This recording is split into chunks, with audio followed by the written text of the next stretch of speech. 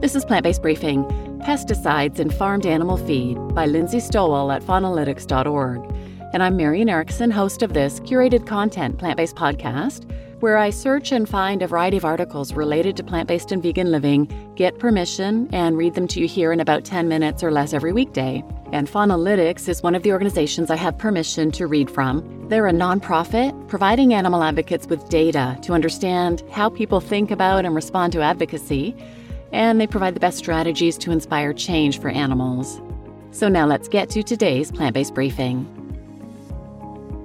Pesticides in Farmed Animal Feed by Lindsay Stowell at faunalytics.org. To meet the increasing demand for animal-based protein, farmers try to raise the heaviest animals at the least cost, which requires an enormous amount of animal feed. The main ingredients used in this feed, corn and soy, currently make up 1/3 of agricultural land. Of this, around 67% of soy and 36% of corn is used to feed livestock. Because farmers need to grow enough crops to meet the dietary needs of farmed animals, they often only grow corn and soy in their fields. In order to keep their monocultures of corn and soy alive, these farmers rely on hazardous chemicals to protect their crops from insects and weeds. A staggering 49% of pesticides are applied to corn and soy crops alone. As sales of pesticides increase every year, more people worry about how these dangerous chemicals affect both humans and the ecosystem. Currently, more than 1/3 of the pesticides sold around the globe are considered hazardous to humans, wild animals, or the environment. To examine the true impact of these toxins, this report examines 5 herbicides and 2 insecticides that farmers currently use in agriculture. Glyphosate. This herbicide is commonly applied to corn and soy crops around the world. Out of 171 million pounds of glyphosate used on U.S. crops every year, an astounding 100 million pounds are used for animal feed. Unfortunately, this pesticide is suspected of harming or killing around 93% of the plant and animal species covered by the Endangered Species Act. Animals that are directly impacted include the monarch butterfly, the Heinz emerald dragonfly, the black-footed ferret, prairie dogs, and many amphibians. Glyphosate also has the potential to be carcinogenic to humans. Atrazine. 25 million pounds of atrazine are used to produce animal feed every year. Banned in 35 other countries, this herbicide is one of the most toxic pesticides used in the United States. Atrazine is an endocrine disruptor that damages the health of humans, non-human animals, and plants. It's estimated that this pesticide harms 56% of the species covered by the Endangered Species Act.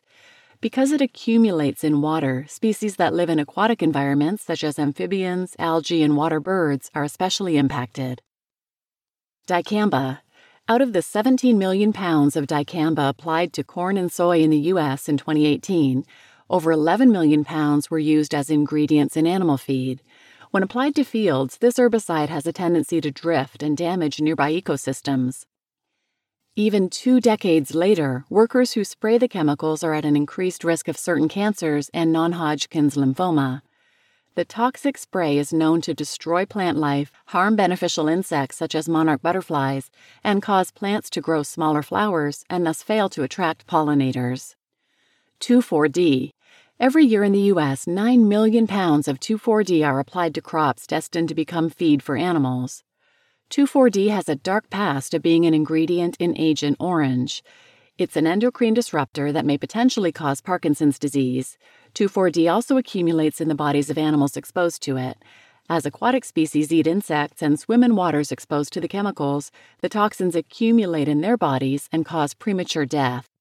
2,4-D also endangers insect species like ladybugs, earthworms, and termites. Paraquat. Responsible for most herbicide-related deaths in the U.S., paraquat is extremely toxic to humans and wild animals alike. It is an endocrine disruptor which causes respiratory problems, cancer, and Parkinson's disease.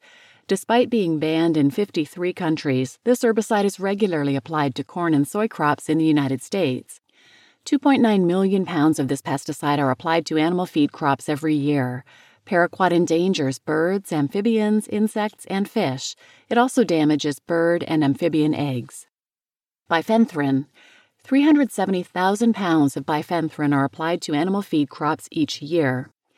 This insecticide is a neurotoxin that attacks the nervous system of insects through skin contact. Although it's intended for insects that eat the crops, unsuspecting bees are often exposed and damaged by bifenthrin. Because bifenthrin lasts a long time in the environment and accumulates in fishes' bodies, it harms fishes and birds when they swim in contaminated water or eat insects in the area. Neonicotinoids. This class of pesticide is the most common insecticide applied to crops around the world. Lax regulations make it impossible to know the real amount of neonicotinoids used each year, but we know neonicotinoid use is having a terrible effect on ecosystems around the globe. Incredibly, these chemicals harm 100% of protected amphibians and 75% of all other endangered plants and animals in the United States. Neonicotinoids contaminate soils for years after they were last applied.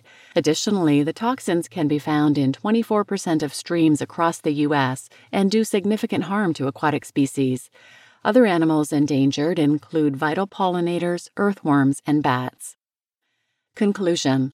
Farmers have come to rely on pesticides to meet the unsustainable demands of our diets.